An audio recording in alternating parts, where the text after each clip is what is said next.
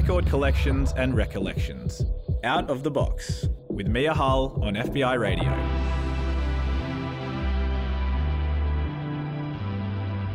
Hello and thank you for tuning in. My name is Mia Hull and this is Out of the Box, the place where every Thursday I sit down with one person and talk about the music that makes them who they are.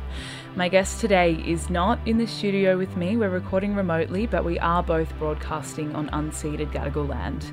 I'd like to take this moment to pay my respects to Gadigal elders past, present and emerging, and extend that respect to any First Nations person listening right now. This always was and always will be Aboriginal land. Today I'm joined by comedian, TikToker and writer for The Chaser, Gabbi Bolt. Gabbi's also a musician, so as we roll through the songs and stories from Gabbi's life, we are going to hear those two things combine. Yes, we do have live renditions coming up on Out of the Box today. We are also going to talk about Gabbi's upcoming show, I Hope My Keyboard Doesn't Break, which kicks off at the Factory Theatre tonight.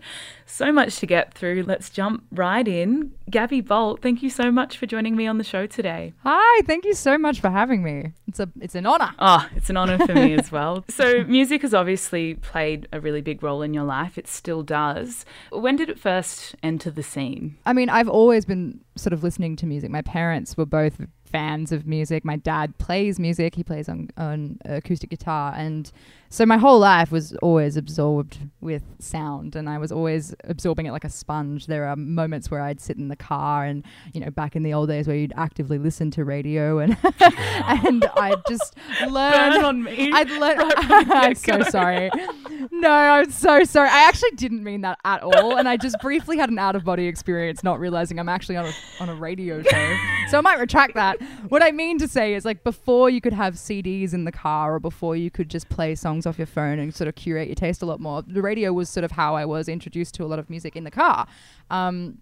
And so, you know, I'd often be singing songs around the house, singing them wrong too, by the way, like just complete mondegreens. I was still half learning how to construct sentences, so a lot of the songs came out wrong. My mum has a very funny story about when I was little, Leanne Rhymes' Can't Fight the Moonlight. I used to sing that all the time and I had no front teeth, so fight came out as a very different word and mum found it absolutely hilarious. But I didn't know what I was saying. So yeah, it's always been a part of my life. And then when I was about 5, we had this really old, massive piano in our house and it was always out of tune and no one played it. It was kind of just inherited. And I used to climb the stool and just muck around on that piano all the time. And then eventually I started sort of playing triads together just because it was fun. And then my parents were like, oh, this might be more we than might just have her a wanting to prodigy on our something. hands here. Yeah, I don't know if prodigy is the right word. I think it was more that I think for them it was like, if she's going to keep bashing this thing, we should at least teach her what actually is happening, and so she's not just aimlessly throwing her hands all over it.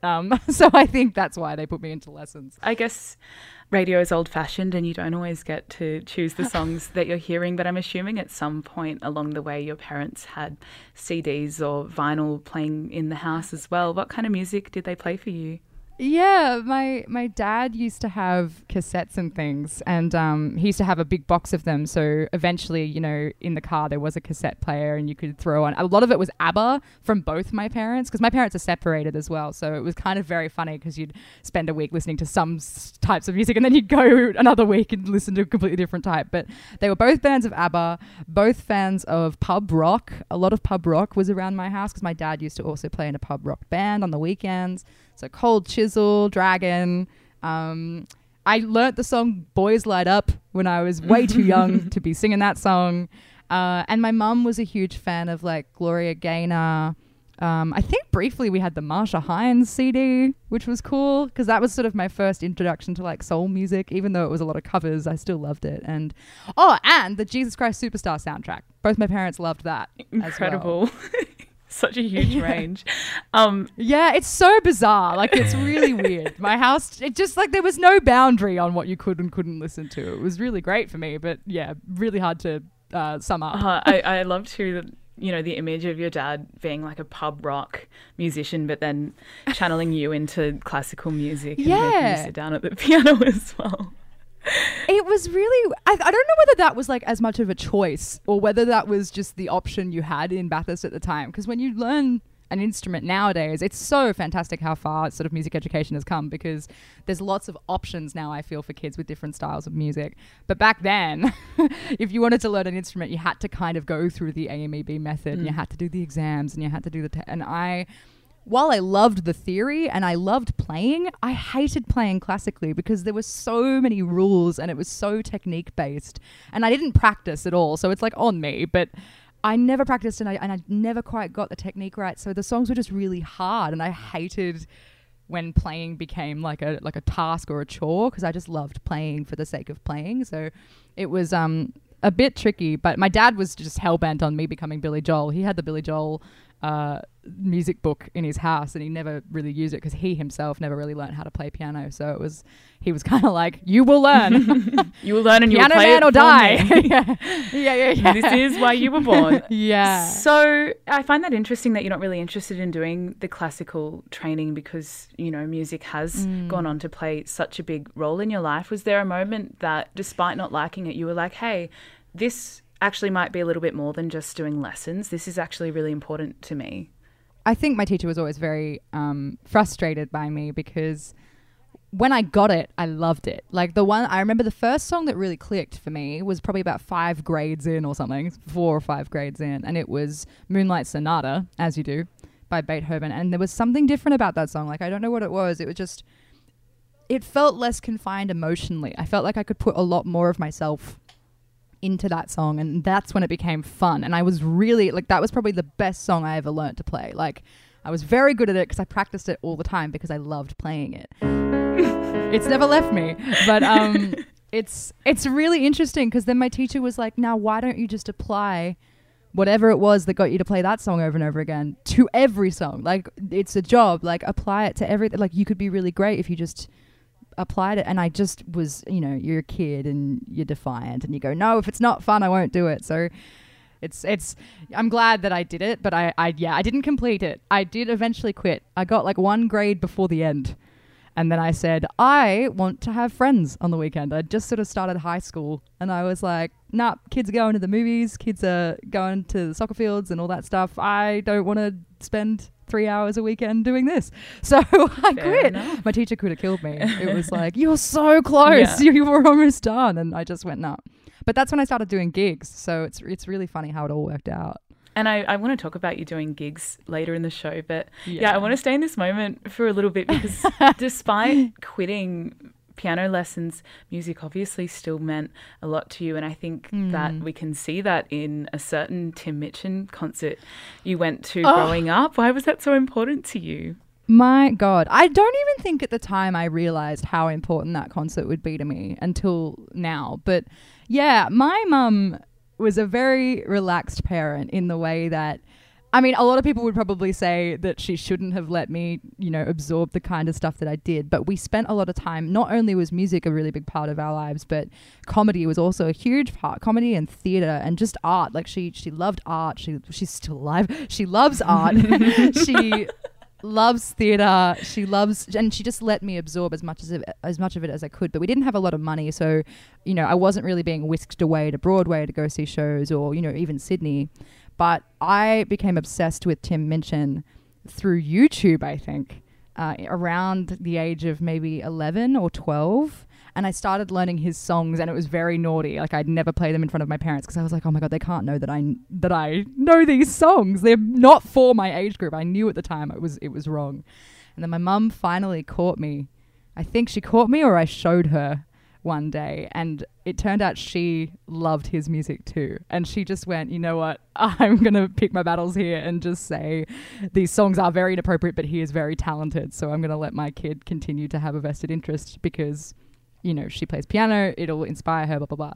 And so for Christmas, when I was, turning 14, so it was the very, very beginning of 2010, she had like lay-byed and paid off 2 tickets to see him and the Sydney Symphony at the Opera House. And it was my first concert. Like, that was like, aside from like local productions and things, that was like my first professional ticket to a show. And we went all the way to the Opera House, and we stayed in like a little shoebox hotel, and then, we watched this concert from like up in the stalls, and we were like pretty much looking right onto the stage. And so it was so incredible. And the music was just beautiful. Like, I always knew that Tim's music was really whimsical and kind of just scratches my brain in all the right ways. But with a symphony accompanying it, and whoever transcribed those arrangements is just like, I just want to talk to them for hours and be like, how did you do it? Because, yeah, I left that concert crying and laughing. Like, I was sobbing and laughing. And it was just probably one of the best concerts still to this day that I think I've ever seen. Because it was just, it was like my dreams being realized. Like, I just thought, I've been listening to this guy for so long. And, yeah. But it was really funny because I think a lot of people were looking around going, why is there a child here? Why is this child crying? Is she happy? Yeah. Yeah. And I remember listening to Not Perfect, and that particular, I'd already heard that song before. It was on my iPod Shuffle, but I'd never heard it with a symphony before, and the symphony version just, yeah, I still cry every time I hear it. Gabby, we're going to play a Robbie Williams song now in honour of the music that your mum used to play when you were growing up, but it feels way more appropriate to play Not Perfect by Tim Minchin. Yeah, I've just realised that we've diverted. Because I will say, on the entire car trip there, as a divorced parent, all she listened to was Robbie Williams. Road trips with my mum, like such as going to that concert, were always accompanied by Robbie Williams, though. Because I feel like, I don't know what it was, but every divorced mother in like 2002 to 2015, I think just has to go through this like Robbie Williams phase. And so, yeah, Escapology, that album by Robbie Williams, was like something that I learned word for word, without a doubt. And I still could sing it in my sleep now. I haven't listened to it in ages, but...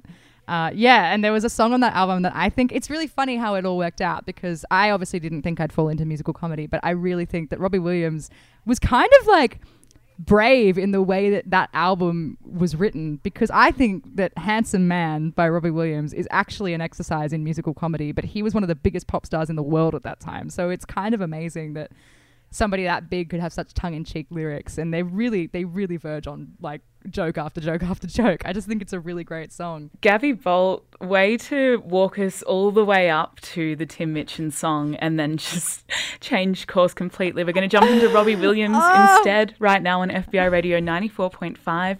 This song is called Handsome Man.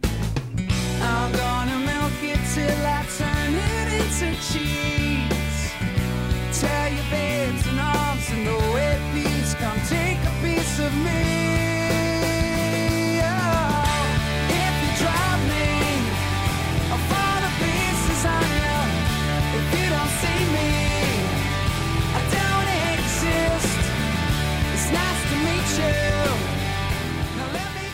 You're listening to FBI Radio 94.5 DAB, or if you're streaming via the website or the podcast, that song was Handsome Man. It was by Robbie Williams, and Gabbi Bolt, my guest on the show, picked it in reference to her poor recently divorced mother absolutely rinsing it on a car trip to Sydney from Bathurst. We're going to take the story back to Bathurst now, Gabby. In your song 12 Pubs, you reveal that you attended a school that was ranked 549th out of 585 schools in the state of New South Wales. Tell me about that. Yeah. I knew that lyric was going to come back to bite me. Yeah, so I did, to be fair to the school, all right, that ranking is based on my specific HSC year's ranking.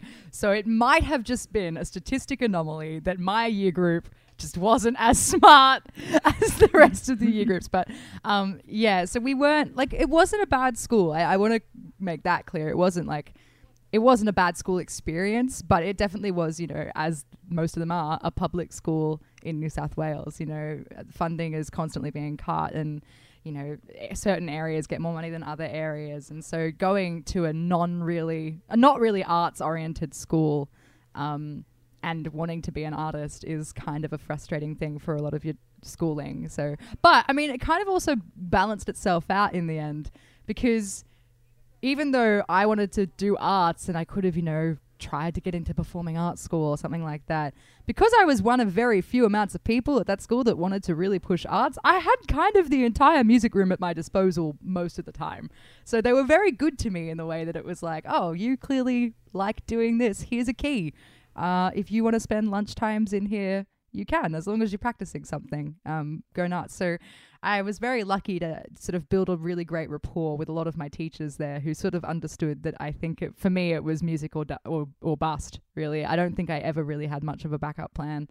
But yeah, they weren't like an incredible amount of like sort of going to the city music based sort of experiences. But that didn't really matter. I think I learned a lot, and I had a lot of room to fail as well, which was a good thing now that I look back on it. Let's talk about the gigging. What was gigging like in Bathurst? What's the live music scene like there? The music, as it is now, the music community is one of the closest and one of my fondest memories to look at now, because I've made some really, really dear friends through doing gigs and sharing gigs with people and sharing set lists with people in Bathurst. And yeah, as a youngster, it was quite funny because some of the gigs you do would just be really crazy. Like I remember once I did a gig for a council Christmas party, and it was in this really ritzy like restaurant, and I was like a 16-year-old, and I only had to play like 4 songs. And that was like the first time I realized that sometimes the money doesn't exactly equal the time, because I played something like 4 songs and got paid $200, and I thought that every gig would be like that. Not true. So that was a really weird gig. Another really weird gig that I played was a Christmas party in someone's backyard, and it was the coolest gig I think still that I've ever done, because there was like a massive feed, and it was kind of one of those things where everyone brought their own thing to feed everybody, and there was like, you know, meat on a spit and all this stuff and just drinks everywhere. But I was only 17. I can say this now, it's all right. I won't name any names. I was only 17, so my mum would drop me to this gig, and I started playing, and the drunker they got, the better I was. And so then they ended up going, hey, can we do karaoke? And I just sort of learnt to go with the flow. I was like, yeah, sure, let's plug in some karaoke, go nuts. And then I built such a rapport with them that I walked away from that gig having 2 ciders, a whole finished meal, and like an extra $100 on top of the already $300 that they paid me. And I just walked away going, this was an exercise in networking. Well, it's funny, you're talking about this like period of your life as having a lot of space to fail, but it also seems like there's a lot of space to learn how to win a crowd over, and a lot of space to succeed as well. Yeah. And I guess you take that training to Sydney eventually. Gabby, what brought you to Sydney? Yeah. Are we talking about this time or the first time? The first time you moved to Sydney. The first time I moved to Sydney was probably half actually wanting to, and half get me the hell out of Bathurst. Because you do go through that phase. Like if you've been brought up in Bathurst your whole life, or in any kind of regional centre, you've lived there your entire life, you've never lived anywhere else, and you know, you kind of go, oh look, the gigs are great and whatever, but no one really appreciates art here, which is just not true. And no one really puts money towards art, again, not true. But I was in my head and I went, I gotta get out. It was a full Ladybird situation. And I auditioned for a music college. I auditioned for a few actually. And then I got into one in Sydney, and, you know, I was like, this is it. I'm going to move. It's going to be like, bite my dust, everyone. I'm going to go and get famous and and be a musician. And so that's what brought me to Sydney initially, was going to music college. And as you mentioned before, it was the first time because you didn't stay in Sydney. Why did you give up on the dream? If I could go back and do it again, I think I'd take a gap year and really think about and really go and explore all of these campuses and really see what it's actually like. Because the one thing I will say is the university I chose to go to was a private university, and that they get you with the auditions. So they make the audition look really, you know, immersive, and you're going to learn so much. And we've got all these amazing people that come in and blah, blah, blah. And then when you actually go there, sometimes you sort of realize that not a lot of thought was put into certain classes, and, you know, you couldn't really network very well. Not a lot of industry professionals came through. I will say there were a couple of incredible teachers that I still think on to this day from that school in terms of what they actually gave me personally. But in terms of like an actual school and an industry, I just thought the amount that it was costing me, whether it was HECS or not, I just sort of thought, I don't want to pay off this incredibly huge debt for a school that I'm honestly just kind of not really learning all that much from. So I made the decision to leave after about 2 trimesters, which was a hard decision to make, but I did make the decision. And then I lived in a share house for a bit, and for about a year I worked at IKEA, and that's what I did. And then after, you know, nothing makes you want to move back home than working in retail for an entire year in Sydney. It's kind of soul destroying in a way. Let's soundtrack this period of your life, Gabby. Yeah. What's the next song you've picked to play on the show today? So the next song I've picked is from Leanne LaHarvis. It's called Midnight, and it was one of the first songs that my teacher, who actually I don't know if anyone would recognize, she herself probably would be like, who? To me. But we were only together a brief time. But my teacher was Diana Ruvas, and she recently won The Voice in Australia. And it's not a gimmick. Like, she actually, to me, is one of the most incredible vocalists I think I've ever heard in my life. But my voice was ruined when we first met. Absolutely destroyed, because I'd never had singing lessons until I met her. And so she had to rehabilitate my voice, and so she had to find artists that had beautiful, soft-spoken vocals so that I wouldn't, if I were to cover their songs, I wouldn't scream, because all of my favorite singers were like Janis Joplin and Foo Fighters, and it was all just screaming. So she's like, let's find you some artists in some nice R&B songwriter stuff. And one of the first artists she showed me, and I still love to this day, has heavily influenced my writing, is Leanne LaHarvis. Awesome. This song is called Midnight. It's by Leanne LaHarvis. You're listening to FBI Radio 94.5 with me, Mia Hull, and comic Gabbi Bolt. We're getting lost in another time. Your hand in my own world, on my own time. Maybe that's why people think I'm crazy. Lately I'm living in midnight, just living in midnight. And if you think I'm crazy, pay it no mind. That was Midnight by Leanne LaHarvis, and you heard it right here on FBI Radio 94.5. I'm Mia Hull. I'm joined by musician, comic, and writer for The Chaser, Gabbi Bolt. Gabby, what did your life look like when COVID-19 entered the scene? It is such a wild story. I think everyone has this kind of wild origin story, though, through the last 2 years. I don't think anyone went into 2020 the same person that they're coming out of 2021 as. But I was a music teacher. I was a sole trader. I was running a business from my house. So I was already working from home. So it kind of worked out well for me. But I was a music teacher, and I just released my EP a couple of years prior. And I was working on an album because I was still hell-bent on being a serious musician. And I was kind of just plottering along, and I was thinking about making plans to sort of make moves, felt a little bit stuck. And then the end of term 1 of 2020, which would have been around, March, April, every single music teacher and like sole trader and tutor in Bathurst got that email from the government being like, we're shutting school down for 2 weeks, the last 2 weeks of term 1. You're not permitted to work. You're not permitted to, it's COVID. It was back when, COVID was this completely unknown, absolutely unfeasible thing. And all of a sudden it just seemed like overnight it was taking over the entire world. So I was stuck without work for 2 weeks. And I got really down in the dumps about the news, and there were so many news gaffes going on and like slip ups because everyone was in completely unknown territory in the public media. And so, I turned to TikTok as an outlet, really, because I wasn't writing any songs and I wasn't doing any work, and I was wearing pajamas like 90% of the time. Is there a reason you chose to go to TikTok to create stuff when you were saying you were in the space of making serious music and being considered a serious musician? Why did you want to make, fun stuff on the internet? I think it's so hard to explain, but for me, it was kind of just this playground that no one ever would find me on. Like, I'd been observing it for a little while, and I had, liked a couple of videos. I hadn't really made anything, and I had no followers. And so I just I had a stupid pasta name. Share us into your TikTok handle, Gabby. Oh, yeah. God, it's so bad. It's Fettuccine Feta Queen. And I thought I was being slick with that one. Yeah, because I just sort of thought my students are never going to make that correlation between me and pasta. They're never going to. It was just a dumb name. And so that's why I just sort of wanted a place to have a play, have an escape, have an outlet. It was never supposed to turn into a career, but here we are. But here we are because, you were talking about, all the gaffes that were happening on TV and people navigating uncharted territory, which obviously makes a lot of space to poke fun at, which is just what you did on your TikTok. Yeah. Tell me about some of the videos that you were making at the time. So the first video that to me blew up at about 700 likes, which was unheard of for me at the time, was I took the ScoMo Andrew interaction, if everyone remembers that, Andrew Probyn and ScoMo.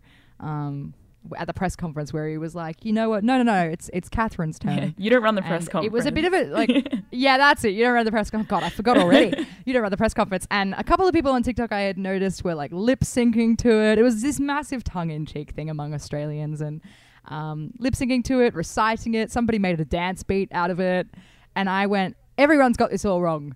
It's not a dance beat. It's not a lip sync. It's a love song. Like, it's this R&B love song. So I turned it into a love song, and then I turned it into a duet, and then a trio with Catherine's part, and I ended up just making it this big exercise in creating this complete parody of itself. And then once you do that, people start requesting other things. Like, somebody said, can you do jigsaw puzzles? You talked about jigsaw puzzles today. So then I made a jigsaw puzzle song, and it was a lot of fun because there was absolutely no writing involved, in the way that I just had to write the music. None of the lyrics had to come from me. And so at that point, I don't think anybody really understood that I actually could write lyrics at all, because I kind of just took whatever verbatim was said and made that into songs. It was a silly little exercise, but it actually sort of kept me on track, and it kind of became a bit of a job that I liked doing. So they didn't really do very well though at first on TikTok, but I didn't really care. It was more, again, it was a brain dump space for me. But you would have songs to go on and do very, very well on TikTok, which we'll talk about in a few minutes' time. But first, I want to talk about how Kevin Rudd became involved in your life. Gabbi, tell me that story. Oh, Kev. It's been a while since I've heard from him. So I've always been very politically minded. I don't like to say that very often, because a lot of people hear that and think that I'm trying to be divisive, or I'm trying to polarize my audience. But I've always been raised to be a political thinker, to try and sort of, get down to the policy of everything. And so, the more that my Ozpol Media Moment song series went on, it became Ozpol quotes. Like, I took Paul Keating's words and put them into a song, and I put Julia Gillard's speech, misogyny speech, into a song. And it was a lot of fun for me. And I think it's very important to encourage young people to not vote a certain way. I don't have any interest in trying to sway people or lobby for somebody, but just to become politically minded. I think there's too much apathy in this country towards how valuable a vote is, and how valuable your intelligence is, and how you shouldn't undersell what you can do with your vote. So I think it was made at the time when K-Rudd had just sort of announced this Murdoch Royal Commission into fair reporting, fair journalism, and that is something I think, regardless of where you sit on the political spectrum, you should have a vested interest in. And so for me, I justified it by being like, no, I actually do think this is a really good thing for everybody. And so for me, I made this really horrible, like, 80s style sort of jackbeat rap that I was like, I shouldn't rap, but I'm doing it. And it was sort of a play on like the whole "To Sir with Love," sort of the teacher's gonna rap thing. And it was about why I think everybody should put their name onto that petition, because at the time it just felt like it was the only thing you could really do about this whole Murdoch situation. And he caught notice of it, and he reshared it on his Twitter, and he tweeted it with the words, "I wasn't game enough to duet this time, but everyone should listen to this." And so I took that as a challenge, and I said, oh, this time, so there's a next time. That's what my head said. Yeah. I went, right, so if I do another one, he'll get involved. And so I wrote another one, and all I had to do was, like, I wrote him a song that was like, I think we should sign this petition, blah, blah, blah. And at the end, I left a space for him. I made a rhyme for him to just say his name. He had to do no singing whatsoever. He just had to go, "I'm Kevin Rudd," at the very end. And then I woke up the next day, and I don't know who taught him how to duet on TikTok, because he had barely made any videos at that point. And he duetted it, and he sang ad-libs. I got an ex-prime minister to voluntarily sing when that's not their expertise. And he was doing like ad-libs in the breaks, and at the end he sang "I'm Kevin Rudd," and it was just like this really beautiful moment. I just loved that he was up for it. I think it was just nice. It was my first lesson in like charming your way into a joke, because I think that's the thing you've got to, if you're gonna get into like political satire or stunting or anything like that, you actually have to be quite charming. You have to be nice. You can't be aggressive, because it doesn't get response. But it was really lovely. And I kind of freaked out. I was like, this is crazy. This is stupid. Because this whole time, I'm still just teaching from my house in Bathurst. I had no career in comedy or in fame at all. I was just teaching.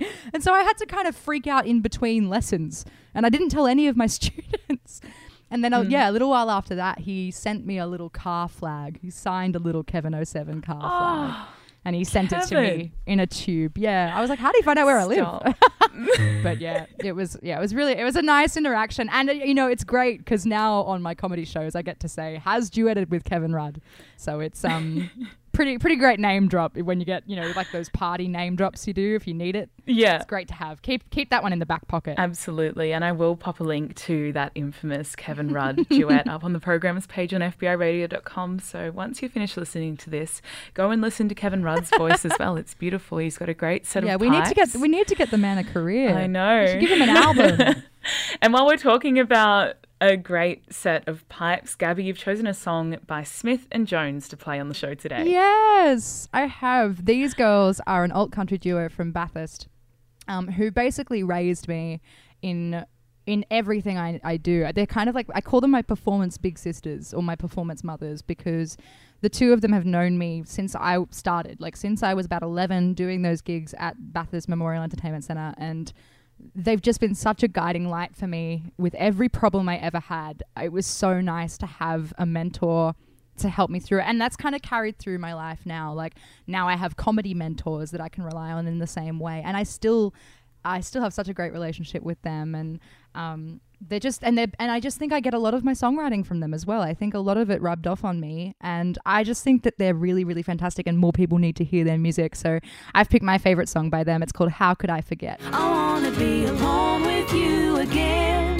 'cause baby I am missing you again. Remember how we go down by the river on a Saturday night, when the moon was laying low and the stars were shining bright. Ah, your baby blues sparkling in the light of your cigarette. You said, how could I forget what it was to be held by you? How could I forget? That song was called How Could I Forget on FBI Radio 94.5. It was by Smith and Jones, a duo who I just found out come from Bathurst, which is funny because the guest who I am joined today by on Out of the Box is also from Bathurst, comedian and writer for The Chaser, Gabbi Bolt. We just talked about how your TikTok career kicked off and the songs that you started to make and, you know, edging towards fame. Let's talk about the musical based on Pixar's 2007 film Ratatouille. It's called Ratatouille. For someone who's maybe not on TikTok or not on that side of TikTok, Gabbi, can you walk me through what this musical is? Well, first of all, if you were never on that side of TikTok, I'm so happy for you, because it was an absolute never-ending black pool of just content. Basically, what had happened was one creator, Emily Jacobson, had made this like song in jest that just sort of went like, Remy the Ratatouille, the rat of all my dreams. And it was just this massive meme, essentially, because nobody really knew where it came from or why it happened. And then Daniel Mertzlaft, who is a composer in New York, a young composer, he's like sort of around the same age as me, but has a lot of experience on Broadway and transcribing, sort of took that joke and made like this Broadway arrangement of it, which also then blew up into its own very funny meme. And most musicians that came across that were like, this is pretty funny, because it's just so much commitment to such a stupid little ditty. And then what happened was everyone went, well, if this is for a musical, it needs a song about Colette, and they need a song about Remy, and they need a song about this. And all of these artists from all over the world, not just musicians, but like actors, costume makers, choreographers, everyone just sort of started contributing to this massive piss take. Purely, I think, because everybody was locked down. Like it was just, I mean, in Australia at that time, we were actually this was sort of towards the end of last year where things were actually starting to look a little bit brighter at the time. But in America, everyone was firmly locked down in their houses. And so it really just became this never-ending train of rat content. And so I was observing this because my algorithm is very based on comedy and based on music. And so a lot of that sort of content came my way anyway. And then I went, you know what? No one that I had seen had written a song for the dad yet. And when I watch Ratatouille, that's the guy I remember every time, because he's like this sort of Godfather-esque mob boss kind of rat, big dude who's like, don't change anything. Progression is bad. We're just rats. And at one point, I think he says, like, there's treasure in trash. And so for me, I thought about this way too much. Like, I've never really given this explanation ever before because I thought it would make me look really lame, and clearly it's doing the right job. But anyway, I went, I've got to spare 40 minutes before I start teaching. I've got this song in my head. I may as well just make it and put it online. No one will see it because at that point my audience was all Australian people who'd followed me for the Kevin Rudd singing content, and they weren't into musical theatre. I don't know why they would be. I'm not even really into musical theatre, so it's not going to blow up. It's just an outlet, whatever.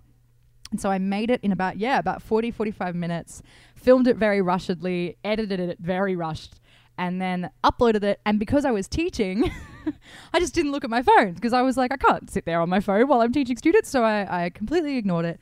And then I was so tired at the end of the day, I just kind of went to bed.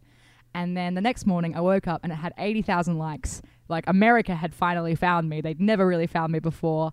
And it was this completely uncontrollable snowball from that point. I want to talk about it snowballing because it snowballed in a very big way. You refer to it as a piss take that was just living on the For You page of people who are into musical comedy. But that's how it started. Yeah, but then, it's turned into a real life musical. Gabbi. It's a 2020 Frankenstein. That's exactly what happened. Like, it eventually we became the monster we created. It was like you kind of couldn't differentiate whether it was a joke anymore because then really big names started getting involved. I mean, Kevin Chamberlain ended up making his own song, and he's like a Disney star and a musical theatre star. Andrew Barth Feldman, who's played Evan Hansen on Broadway, got involved with a song with he and his friend Nathan wrote. And I'm just kind of like it was still a meme, but it was getting recognition. I did an interview with Rolling Stone as well as a lot of the other. I know, like, it's ridiculous. Like, and I don't even mean like the Australian Rolling Stone. I mean the American Rolling Stone. They called me and they were like, "We're Rolling Stone. We want to do an interview about Ratatouille." And I was literally it sounds like a what? poorly written movie. Like, it doesn't It's even sound 9 real. It was bizarre. Playbill made a fake playbill for it. Like, it was, and then eventually so many companies get involved that you kind of go, we have to finish this on a bang. Like, this, we can't just leave this in the abyss. People are getting involved, and Patton Oswalt, that was the moment I knew it was out of control. Patton Oswalt, if you don't know, is the original voice of Remy in the movie Ratatouille, and he retweeted my song because my song got a duet from a particular account, Shoebox Musicals, Chris at Shoebox Musicals, and he makes these like miniaturized sets of stages, and he made a set for my song about trash, and it was like this, it was amazing. It was like this revolving stage, and like a green wash came over the stage, and there was like haze. And so he retweeted that video, and he was like, at Brad Bird, have you seen this? And Brad Bird is the director and writer of the movie Ratatouille. And when I saw that on Twitter, I was like, this is completely out of my hands now. Like, Patton Oswalt has heard me sing. It was ridiculous. And so eventually cut forward about a month and a half. After a month and a half of just people observing this and loving it or hating it and all of that, a Broadway production company, Seaview Productions, contacted me via email, and they were like, "Hi, Gabbi. So we want to make it. We want to make it as a fundraiser. Disney have given us the okay to do it as an Actors Fund fundraiser, one night only, virtual event. We're going to get Broadway caliber artists to do it. Can we use your song? We'll pay you. We just want permission. We really want to use your song." And I thought it was a joke. I didn't take it seriously at all. The first day I got it, I was like, this has to be spam. It was originally sent to my spam folder as well. So I was just like, this can't be right. And then the Ratatouille writers jumped in an inbox together on Instagram, and we were all like, did you all get this? And we all got it. And so we were like, oh crap, it's real. Like, it's real. We have to sign it. So I signed the documents. I sent it back. And then they let me co-orchestrate it. So it was going to be, they just very casually said, oh, it'll be played by a 20-piece orchestra. And you go, okay. So they let me co-orchestrate my own song, which was such an exercise in agility and trying to get the notes out right. I only got half of it done in the way that I did a couple of instruments, but I didn't really know how to write for oboe. So I was like, I'm just going to let them do that. But they were great. They let me write my own parts in, and then they took those parts and fixed them and changed them, and it was, and it was so, and then, they announced the cast. And when they announced the cast, that was the first time I had ever seen the cast list as well. So I freaked out. It was absolutely crazy. It was insane. And with all that preamble, Gabby, I feel like it's only fair to let us hear your song from Ratatouille, Trash is Our Treasure, which you've prepared to play live on the show today. Oh, yes. I haven't played it in a while, so I hope it goes well. Right now on FBI Radio 94.5, I am joined by Gabbi Bolt, my guest on Out of the Box today, and we're about to jump into a song written and sung by Gabbi Bolt, a track from the Ratatouille musical. It's called Trash is Our Treasure. Take it away. Don't waste your whiskers on dreaming. Try to see life as I do. Take in the smell of it steaming. This wonderful dump here in front of you. Trash is our treasure. It's all that we need. Why ask for better when we're comfortably finding the good in the garbage, the gold in the gruel? One human's trash is another rat's fuel. And you there, young Remy, are yet to find out that that's what the life of a rat's all about. Even I won't deny your ambition. Your powerful snout is your drive. So listen to my proposition. Use that sensitive snooter to keep us alive. Trash is our nature. It's all that we want. Take it from me, I'm your confidant. Finding the pièce de résistance among the cesspit. I don't understand who could want more than this. How free you will feel when you finally find out that that's what the life of a rat's all about. Imagine there's a rat dance break here. Fun fact, when Wayne Brady sang this song, he made his own props. No one told him to do that.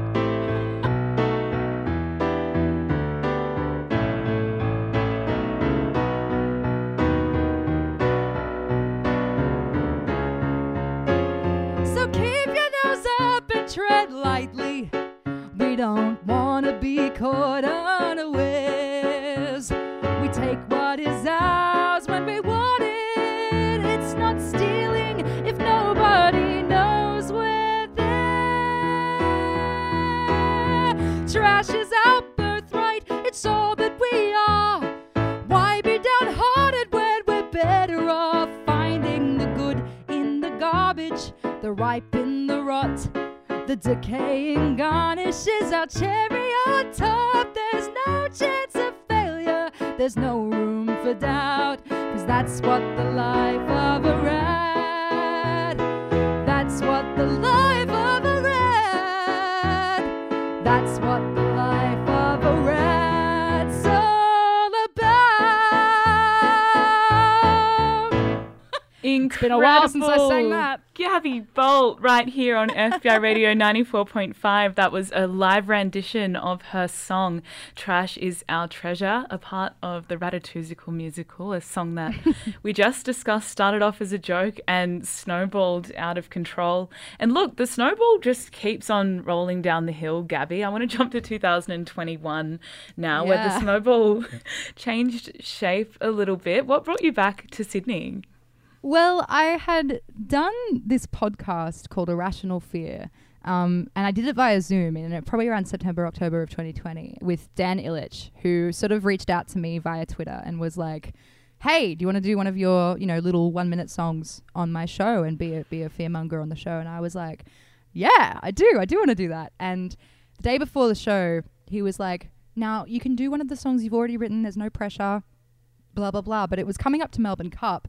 And I saw it as an opportunity to write a song about the Melbourne Cup. So I wrote this, it was only meant to be like a minute long, but I wrote this 3-minute song about the Melbourne Cup and I sent it to him the day before and he was like, this is great. How quickly did you write that? And I said, I wrote it yesterday. I just wanted to know if you liked it. And so then he really took me under his wing after that, because he messaged me around January and he was like, listen, I'm doing this show, the 100th episode show at Giant Dwarf Theatre, and I would love for you to be there. Are you going to be around? And I sort of had already made plans with my partner and a couple of my really close friends from Bathurst to move. We were already moving because we were just like, nothing makes you want to move again than being stuck in your house in Bathurst for a whole year. So yeah, I said, oh, okay, I guess I will. And I still think at that point, comedy wasn't really on the cards. I was kind of just like, I guess I will try this gig, and if it goes well, I'll move from there. But otherwise, I'd landed another teaching gig in Sydney. So I was like, I guess I'll just teach and get by and save up and have experiences. I wasn't really sure what I was going to do. And then I did this gig, and he didn't tell me until the day before that I was sharing the stage with Hamish Blake, Chris Taylor, Yumi Steins, Alice Fraser, Hot Dub Time Machine, and Lewis Hobber, and himself. And I rocked up, and I remember sitting on the stage and just feeling like, what the heck am I doing here? Like, why am I here? This is bonkers. I've done one episode of this show. These people have been, contacts of Dan for years. Like, I'm out of place. I feel so out of place. I'm out of place. I'm out of place. And then it came time to play my first song. And the moment I played my first song, it completely flipped. I don't know what happened, but I finished the song and I went, wait, no, I like this. I really like doing this. I think it was the first time I'd ever finished a gig and been like, this is what I want to do. It felt like, that feeling like when a mother says in a danger situation they can lift a car to save their kid. That's how it felt finishing that day. I just was like, I wanted to kick a bin or something. I was like, I want to kick stuff. It was very weird. But then after that, Dan, really took me under his wing, and after that he said, I'm doing a show in Melbourne for the comedy festival. Do you want to come and be on the panel for that? And I was like, hello, I'll come to Melbourne. I've never really been. Like, I've been there for 24 hours once, but I stayed mostly in a hotel room when I was younger. And so being able to go to the festival and to go for free and see stuff was just so incredible. So yeah, I took him up on that. And that as well, I think a lot of those gigs and a lot of my TikTok content got me noticed by The Chaser, which is another story, because I was working as a music teacher, and that is the weirdest job I think I've ever gotten that I didn't even know I applied for. Because I got this call out of the blue one day from Charles Firth, my boss and original Chaser member. And it was just basically him going, listen, been noticing your stuff online. You want to come work for us? And I went, you're joking. This is a joke. You guys work for The Chaser. I don't know why you're punching down like this, but this has to be some sort of prank. And I actually wouldn't even believe him until I said to him on the phone, I was like, listen, I'm going to need something in writing. I can't just quit my job. It was crazy. I'd only been working there for about 8 weeks. And, we live in Sydney and the economy's tight. So I really needed to be sure that I needed to quit my job to do this job, and there was a definite job waiting for me. Anyway, he sent over the paperwork via email. He was like, no, I'm serious. I want to offer you a job. And so, of course, that was like a golden opportunity on a platter. I just went, oh, of course. I've been watching The Chaser since I was way too young to have been watching The Chaser. I'll absolutely come and work for you. And so that's how I got a job in comedy and also got more gigs in comedy. I am very aware that it's a massive fluke, and also I'm very lucky. But it's so fitting as well, because it's like The Chaser, it's all the things that we've talked about throughout the show, like you being politically engaged, your interest in comedy, if you're wanting to make a statement with the creative media you make. Yeah, I don't really believe in many things. I don't really believe in superstitions or even manifestation very much, but that felt like, when I got that job, I kind of just felt like that was written for me, in the way that when I was little, I would look at what they did and be like, God, I wish I was brave enough to do stuff like that. Like, imagine that being your job. Imagine how fun that would be. And then when I got it, I actually had to call my mum and be like, something really full circle and weird has just happened and I need to tell you. And she freaked out. She was so worried for me though. She was like, oh, just don't get in trouble. Don't get arrested, all of that stuff. She's thinking about like the apex stunt. Yeah, because she's thinking I shouldn't have showed her all of those things. But yeah, I think I got very, very lucky in the comedy scene. And I think, I think a lot of women particularly have had to really struggle through the crappy stand-up sets and the crappy pay and the crappy treatment for years and years and years. And now that I get this opportunity to kind of just do what I do and be myself, I've been very, very lucky to be able to say that I think I've been 100% myself through all of my comedy. So I feel very lucky to be able to have said that, because I know for so long in comedy, particularly women, have had to sort of change who they are, change their outlook, change what they say to fit a mold.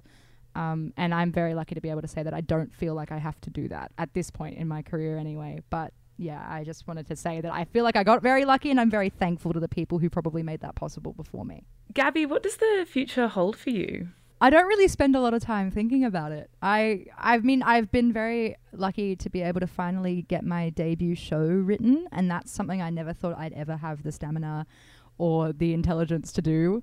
But I feel very proud of it, even though it is a bit of I know it's one of those things that I put so much pressure on myself to be good at stuff straight away.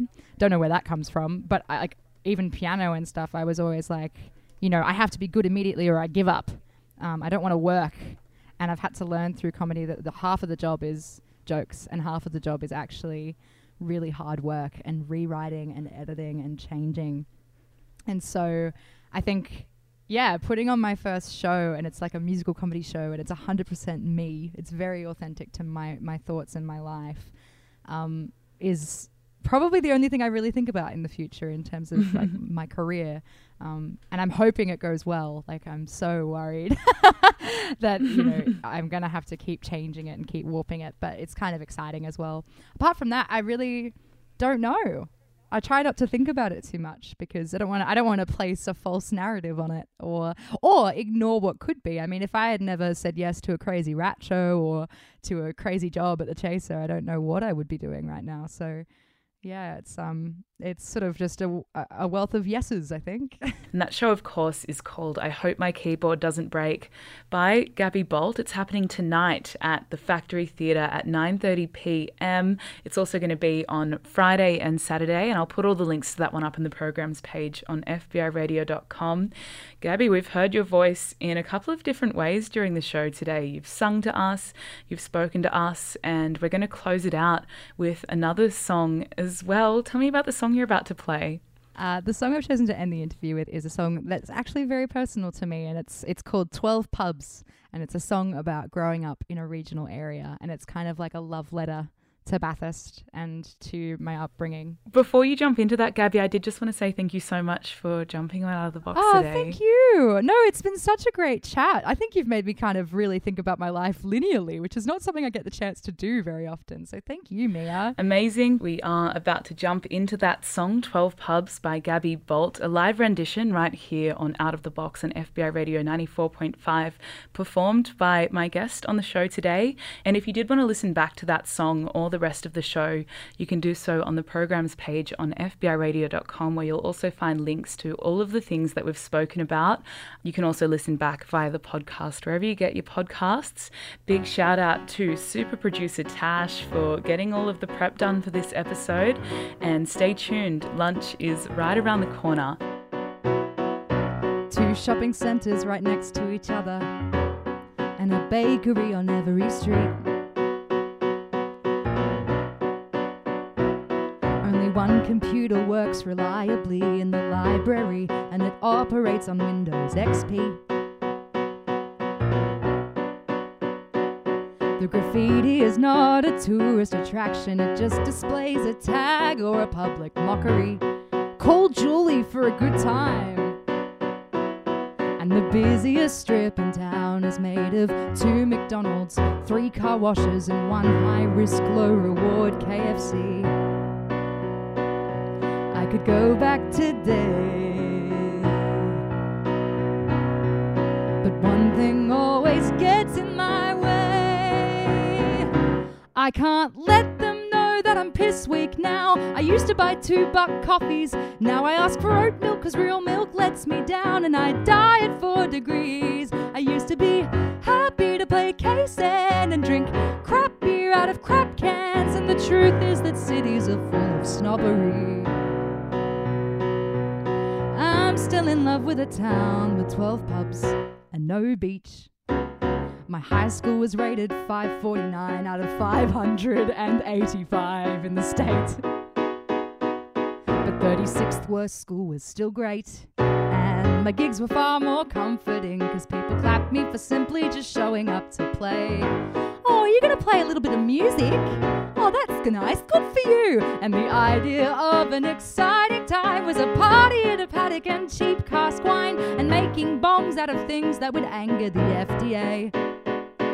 And And if I wanted to eat, I had the same restaurant with the same order, and all the staff knew my name. Yeah, thanks, Julie. I'll just have the chicken enchilada again. Cheers. I could go back tonight, but the only train's already gone, and besides, I can't let them know that I'm batshit now. I used to just walk to work. Now it takes 2 trains and a bus to get around. But I complain life can't get worse. I used to pay pennies for a 3-bedroom palace. Now I pay more in rent than Trump paid in taxes. It's a wonder why I ever moved at all. I'm still in love with a town with 12 pubs and 2 malls. When I was there, I hated everything. I was always bored, and I would sit and dream about getting some culture, feeling the vibe. But I've grown up to learn that it's all a lie. The story in the city's been tweaked for tender, and rural towns have more tales than a Brothers Grimm memoir. Just a tiny town with too many pubs and some life. So I can't let them know that I miss them now. I miss the kids that bully me in Coles. I miss the local plays who amp the pressure up. They'd act like you were playing to the Tony Awards. I miss taking cash-only jobs and cheap Tuesday meals, gossiping about stuff that probably wasn't even real. And the truth is that cities aren't all they're cracked up to be. I'm still in love with a town with 12 pubs, but no me. Thank you.